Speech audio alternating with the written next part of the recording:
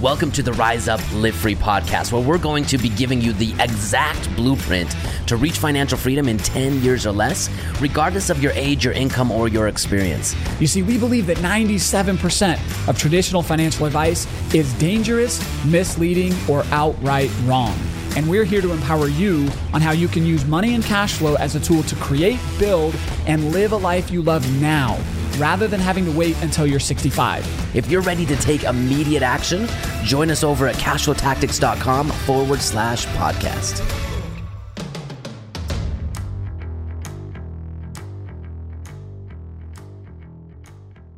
It's been too long. It really has been too long. Man, I tell you what, with Rise Up Live that we did in October and then the holidays, and man, we've got so many exciting things going on. It's been a little bit difficult to get us in sync again on the podcast. Would you agree? It's one of the most fun things that we do, but you're right. We have so many things going on behind the scenes.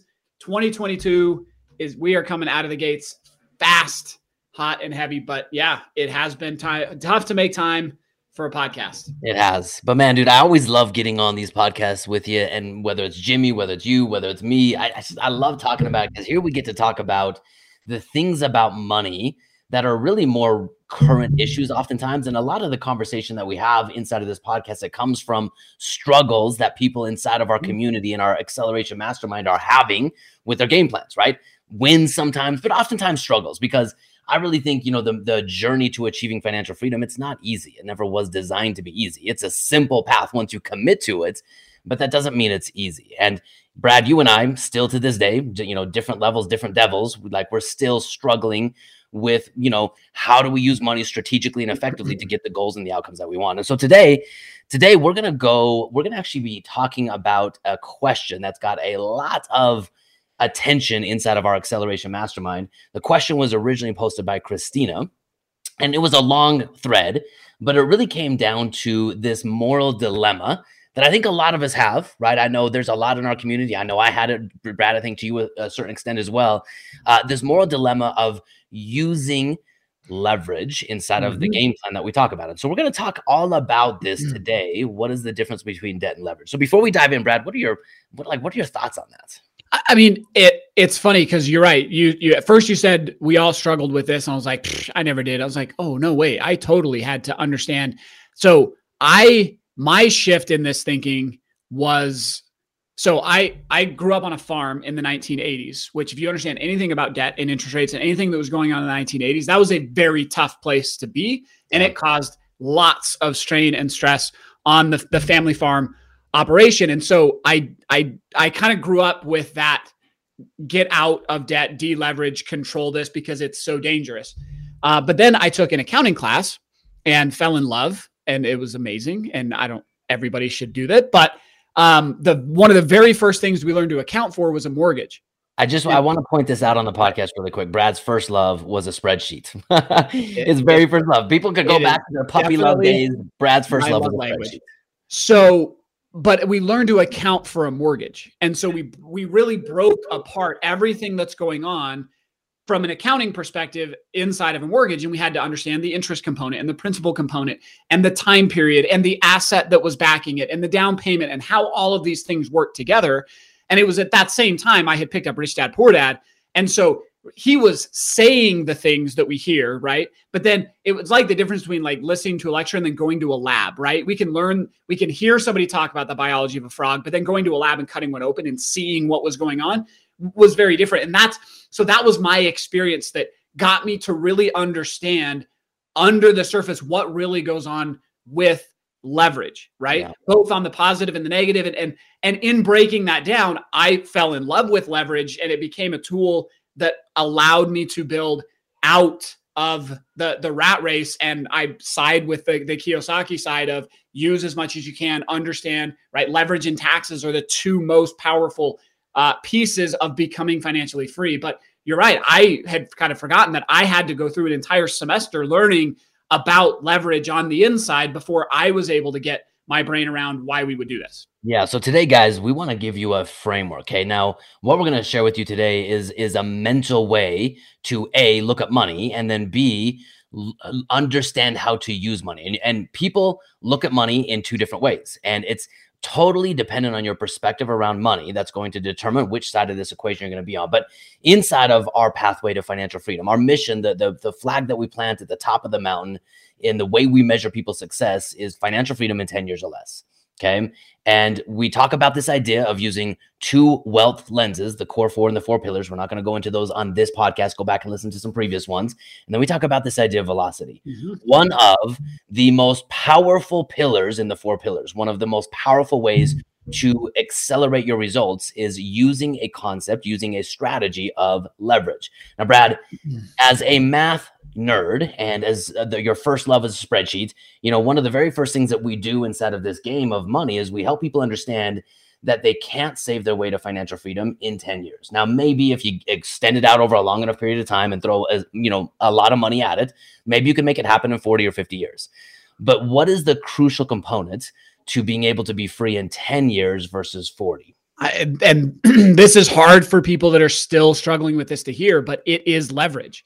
You cannot be financially free in 10 years or less without leverage. Now, there's a lot of people in our community that have like flirted with the FIRE movement and all of that. The only caveat to that, Ryan, is if you can save 70% of your income, you might be able to save your way to it, right? Yeah. But then spend, right, that like live in total abject. I mean, we had one of our Ramsey, he didn't have an air conditioner. He slept on the floor. Like you can do it that way, right? Yeah. But to have any sort of semblance of enjoyment of what we're doing, there is not a path to do it that does not include leverage. Okay, cool. So here's how we're going to break this down. We're going to talk about 3 different components to really help people understand how money works. Okay, so number 1, Brad, look, we've got to understand what money is. Now, we all think money is the key to our dreams, it's our ambitions, it's power, it's, a medium of exchange, all of these different ideas that we project on money. But at the end of the day,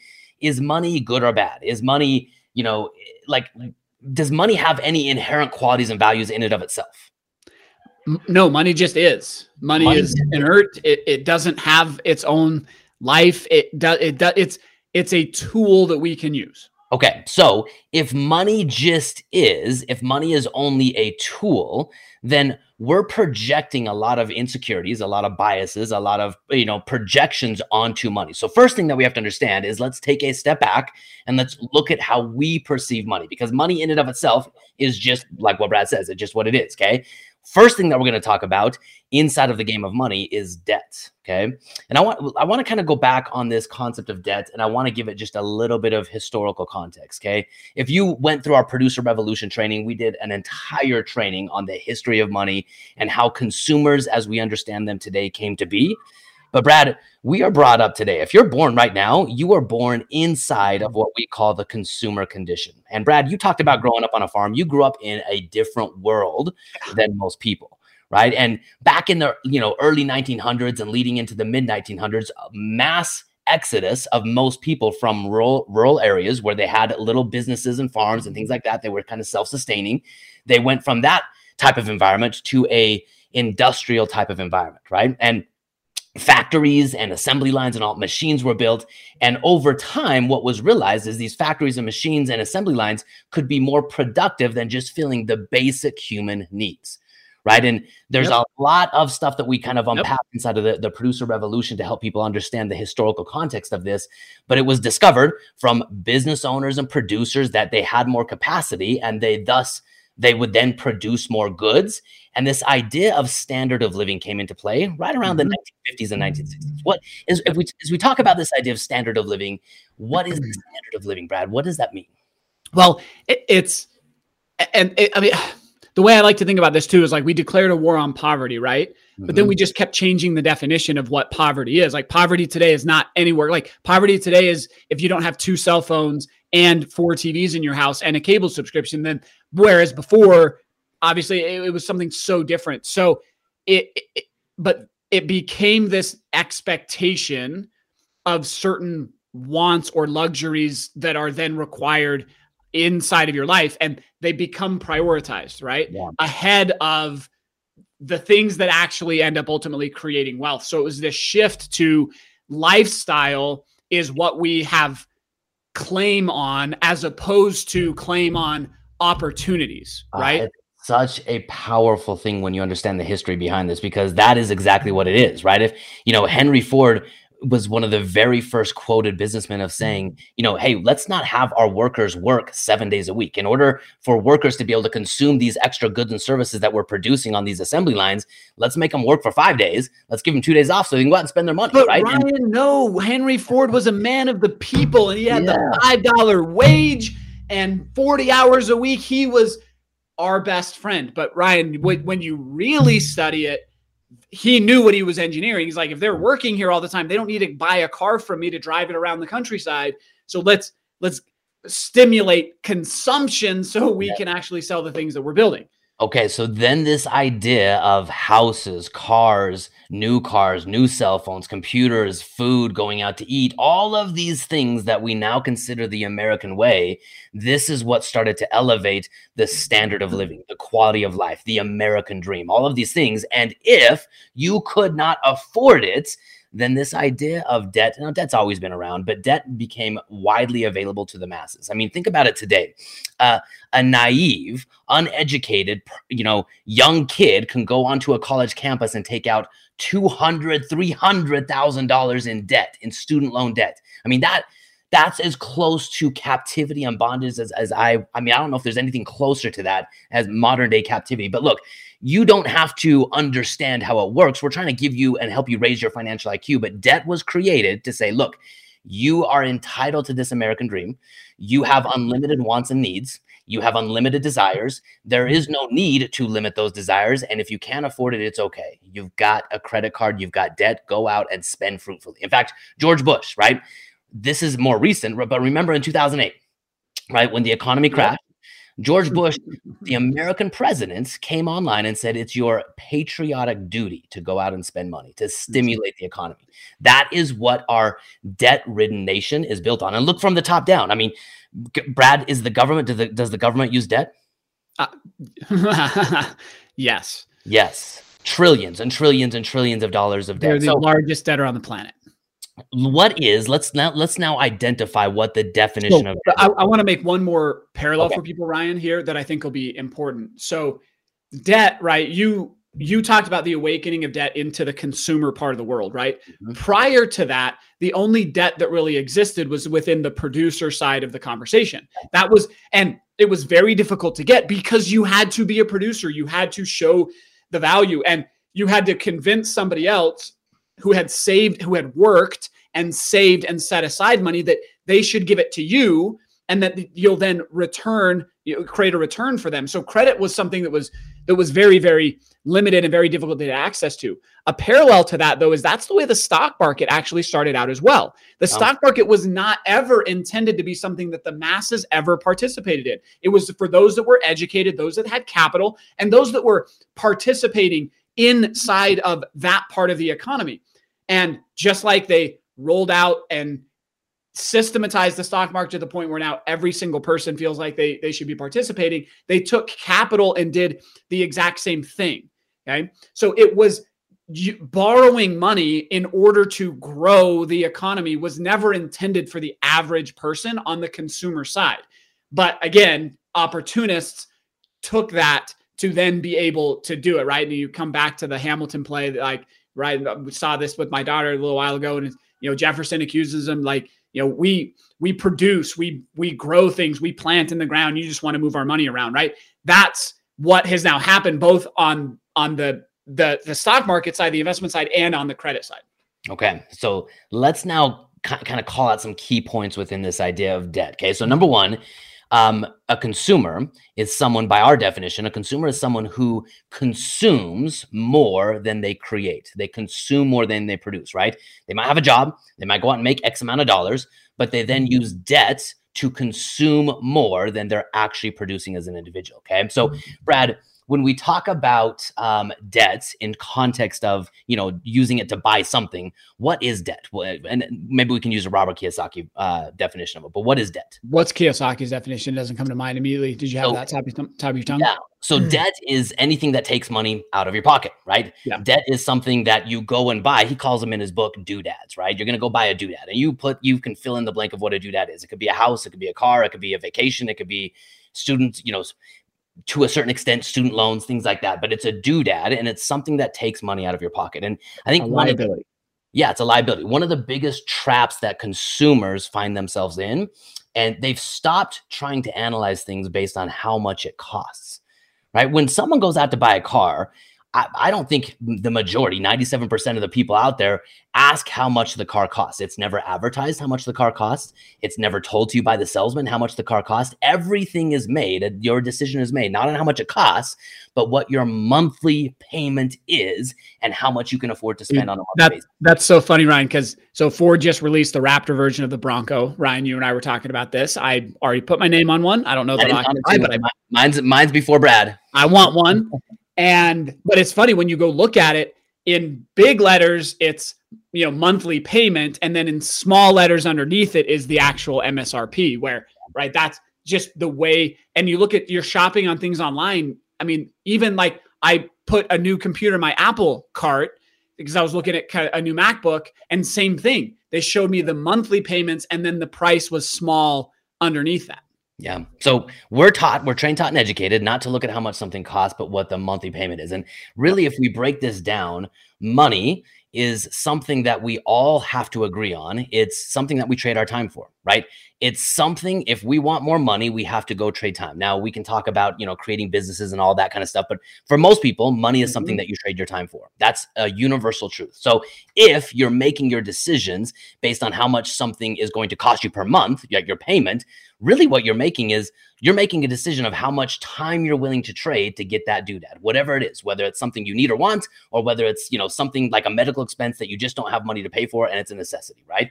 But really, that's what you're doing. And I'll never forget when I learned this the first time. Brad, you fell in love with spreadsheets and I dropped out of high school. So our paths were a little bit different, right? Unlike the friendship. And, when I first dropped out of high school, so you talked about back in the 1980s interest rates. For me, when I dropped out, guess what just came out? Fast and the Furious, right? And everyone was in love with Fast and the Furious. I had a Honda CRX and I was obsessed with getting 4 15-inch speakers in the back of that little Honda CRX. And there was this little store by where I worked when I dropped out of high school called Ralph's Pawn Shop. And Ralph's Pawn Shop, you could buy speakers. And I went in and I was like, dude, I got the CRX. I've got to get those speakers. Now, Brad, I was making like $7 an hour when I dropped out of high school. I was making like nothing. Right? Lawns, yep. And I ended up buying those speakers. And it was really interesting. Ralph installed them in my car and I bumped, my car, I hardly even needed gas. It was like the first, hybrid car because it would just bounce down the road instead of drive down the road. But anyway, I'll never forget this, right? I did not like my job. In fact, the boss that I had was just, I didn't like him at all. I had to work there, right? Because now I had just bought $2,000 worth of speakers on credit. When I really looked at that, I had just traded the next 6 months of my time. I had to go to work. I had to make $7 an hour and I had to do it into, for the next 6 months to pay off the speakers that I already had. And the value of those speakers dramatically decreased once I understood what I had just done, the trap that I had put myself in. And that's really when you stack up car loans, student loans, mortgage, and all credit cards, all the debts that people have. This is why they're so suffocated. This is why they are trapped by the doodads, by the debt that they have. What are your thoughts on that? It's that idea of selling time, right? We've been trained, taught, and educated that the only currency we have is time, not value, right? And because that's how we get money is we exchange value. But most of people, the only thing they really have a value is how many of their hours are they willing and able to sell. And that's then translated into how they then buy things. But there's a different way to look at this, right? So that's right. Everything we just spent 10 or 15 minutes talking about is all the feelings, the thoughts, the preconceived ideas that anytime somebody then brings up the word leverage, right? Or debt or financing or mortgages or whatever, all of that comes with that conversation, right? Mm-hmm. And then any prior experience they had with it, amplifies what went on, whether they had a bad experience with not, getting a first credit card and not understanding it, or going through the 2008, shakeup and being affected by that, whatever that is, they're going to bring that on top of it. And then we come to the table and say, hey, there's a different way to look and understand. And not only a different way, but a necessary mindset that has to be adopted in order to become financially free. And now we find ourselves fighting all of these demons that people bring in because of where they were conditioned. Yeah. So we need to now start opening up and showing, great, that's one side of the equation that we need to be aware of. Let's look at the other side of the equation, open up the producer side of this and understand what's going on over there, so that we, like, intelligence isn't knowing more stuff. Kiyosaki talked about this. I've got the Cash Flow Tactics coin here if you're on video on my desk, right? Most people think there's two sides to the coin, but there's actually a third side, and true intelligence is sitting on the edge of the coin and being able to see both sides. Mm-hmm. So we just looked at the consumer condition side. We need to flip the coin and understand the producer side, then learn to stand in between the two and really make wise decisions, right? Now, before we close the door fully on the debt side, the consumer side, I do want to bring up a couple more points, because I'm curious to hear your opinion. I think I know what it is, but I'm curious to hear what it is. So there's this man named Dave Ramsey, and Dave Ramsey has built a cult-like following, which I admire. How much of a following and how much support he has from his following. And he's created this following. And I think, first and foremost, now he's added some other things on it in recent, past years or so. But his original following was to help people break the cycle of being stuck in debt. He himself found himself on the wrong side of debt, almost lost everything, and became religiously cult-like around his hatred and just wanting to get rid of debt. And he's empowered so many people to do that. Now, I believe most people are so ingrained. You are born and trained to be a consumer from the time you were born. Your parents were likely consumers. You were likely brought up in a consumer condition, and you see the world as a consumer. You see the world as needs and wants. You have no way to ever understand what enough is. And so it's just these unlimited wants, unlimited desires, and unlimited credit opportunities to fund them. And before you know it, you end up in a trap and in a hole where your payments are suffocating. And then even Chapter 7 bankruptcy, the government's allowed people to get in and out of this cycle over and over and over again. And most people can never escape it. And that's the reason why most people are dependent on the government, on Social Security, and they'll never be financially free, is because of debt. So I love Dave Ramsey because he helps people get so righteously angry at debt that they're willing to do something about it. So I want to hear, before we close the door on this, when you hear the name Dave Ramsey, what is the first thing that comes to your mind, Mr. Brad Gibb? I puke in the back of my mouth a little bit, right? Because I'm so programmed to see debt and leverage from the producer side of it that I can't, yes, I'll acknowledge that he does really, really great work on the consumer side of it. But then he'll use words like wealth and investing and financial to try to sound smart on the side. Like if he just said, hey, I'm here to do this one job, and if you want to then make money, go somewhere else, I think I could actually get along with him. But the fact that he blends these worlds together, I can't even, right? And I look at it from a standpoint of, Ryan, you've done a really good job internally. You have a very good barometer of separating scarcity and abundance. And so you'll pick all of this stuff, and then you'll go to your own abundance world and then put all those principles into action, where I think Dave's approach, what he fuels people with, is scarcity, right? Whereas we could take the same principles and follow a lot of the same actions, but fuel it with abundance instead. That's where I would come from on it. Okay, cool. So I love that. And look, and it's standing on the edge of the coin, right? Standing on the edge of the coin and looking at both sides of that equation. So guys, as you're listening to this, if you are not able to control your spending on doodads, on things that do not put money in your pocket, you are part of the consumer condition. And my friends, if you are part of the consumer condition, here is the truth. You will never be free. Your things will own you.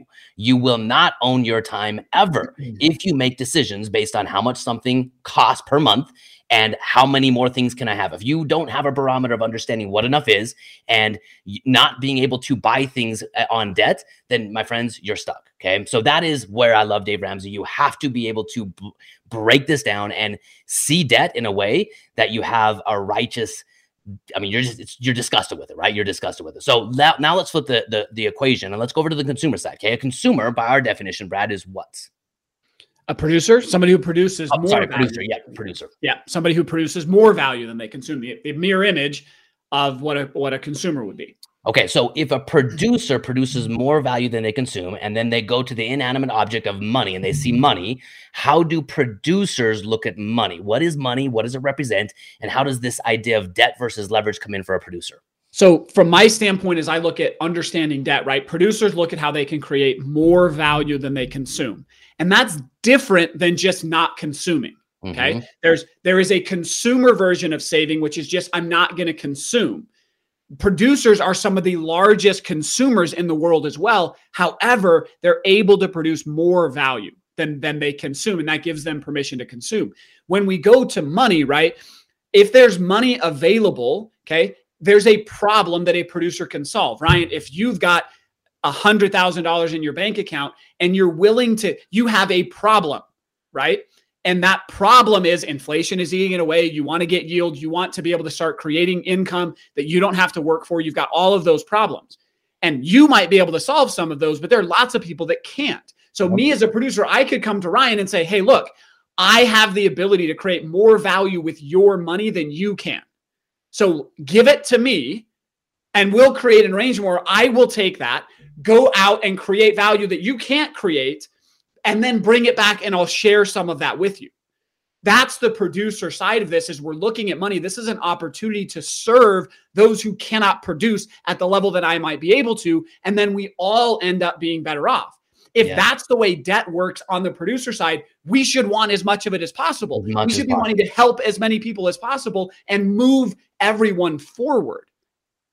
100%. So guys, at the end of the day, that is exactly it. In fact, let's talk a little bit more about the application of that in someone's individualized game plan. Okay. So someone comes to the table, we're able to take this money that's sitting idle, because at the end of the day, Brad, does anyone want money? No one wants money. No one wants money. They don't, right? You want what money can then be exchanged for, whether it's more peace of mind, whether it's time freedom, whether it's quitting your job, whether it's whatever, buying the new Ford Raptor. Let me prove that to everybody, because I've said this to people that are like, well, no, because we set targets and we have, like, what do you mean? Like, I told someone the other day, but money doesn't really exist. And they're like, well, I tried telling that to the grocer and they didn't let me walk out with the groceries, right? You guys, think about it this way, right? A hammer, right? Home Depot sells millions of hammers a year, but no one has ever walked in Home Depot wanting a hammer, right? Nobody takes a hammer home and hangs it on their wall. Nobody displays that. They have a project in mind. They have an outcome that they're looking to build. And the hammer is the tool to get it. They've never wanted a hammer, but they wanted a roof, right, on their house. They wanted whatever built that they're going to, a picture hung in their house. They wanted the outcome. And a hammer was a means to an end. Money's the same way. And start thinking about the outcome that you're trying to accomplish before you think about, well, I need this much money. Yeah, so powerful. So let's now talk about the difference between an asset and a liability. So, consumers, they're buying liabilities, things that take money out of their pocket. Producers, what are they using leverage for? When they're going out, what are they buying? Assets, things that put money into their pocket. Boom. So in the financial freedom formula, what we teach you to do is we teach you to use leverage to buy an asset. Now, Brad, is leverage... Or let me take one step back. Let's take the leverage back and let's talk about an investor. Is there such thing as a risky investment? No, see, this is the thing. People try to externalize risk, right? So no, there is, just like money is inanimate, investment opportunities are the same way. You cannot look at an investment opportunity independent of the person participating and measure the amount of risk inside of it. It is impossible. It doesn't exist. So there is no such thing as a risky investment. Where does risk come from then? It comes from your interaction with the investment. So you are either risky or not risky based on your education, your knowledge, your setup, your interaction, your habits, what you've put in place, and how you're interacting with that investment. Okay, so let's apply that same logic then to leverage, right? So if I'm going to come to the table and I haven't done my education, I haven't built up my mindsets and my skill sets, I don't know how to use leverage effectively to get an outcome that I want, is leverage risky? I missed it. Say it again.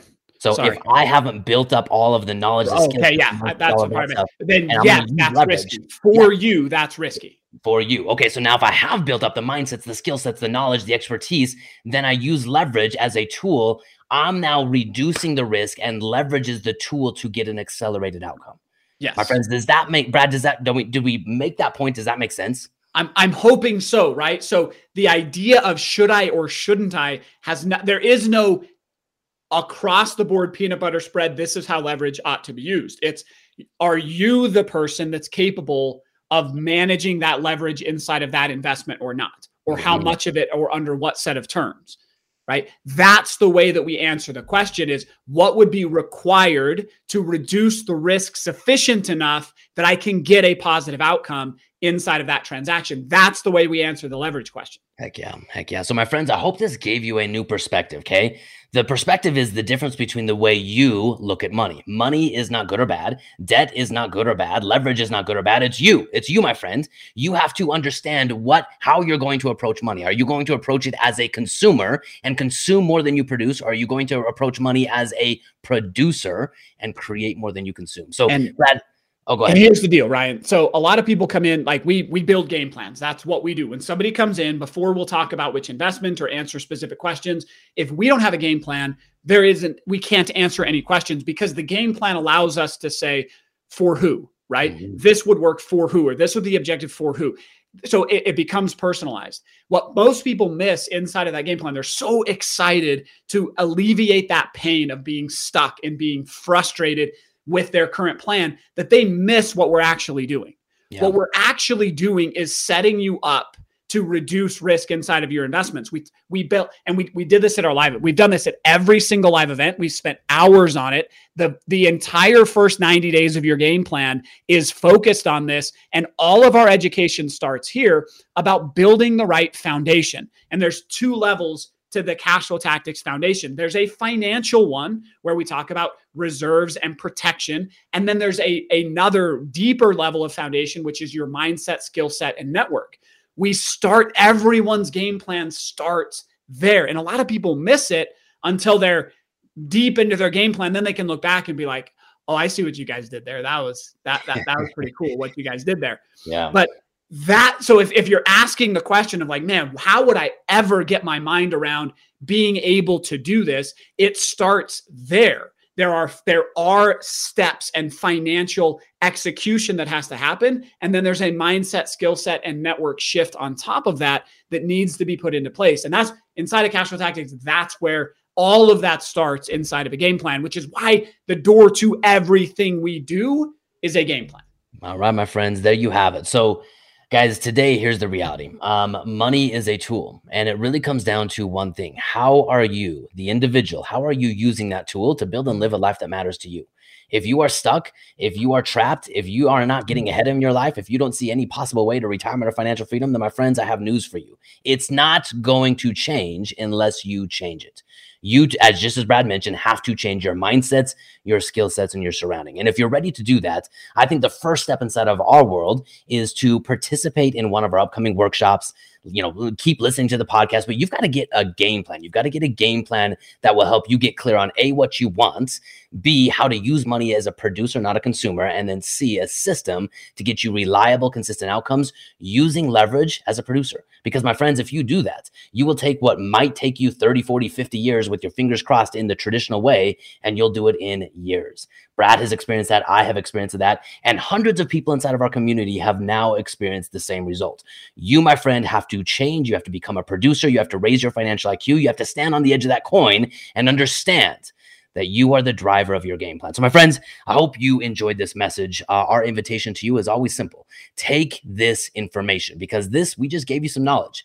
Knowledge is worthless by itself. It's what you do with it. It's how you apply it. It's the impact that you make with that knowledge that will convert it into wisdom. Take this knowledge and do something with it and change the results inside of your life. Brad, any final words of wisdom before we sign off for the day?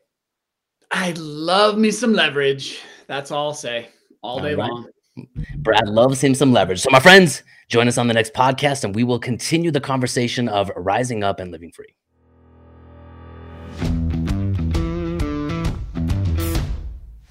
Thank you so much for listening to the Rise Up, Live Free podcast. Do you want to connect with me and other empire builders who are on a mission to take control of their financial plans and become financially free in 10 years or less? Well, then join us in our private Facebook group where we get to go deeper into the topics of financial freedom.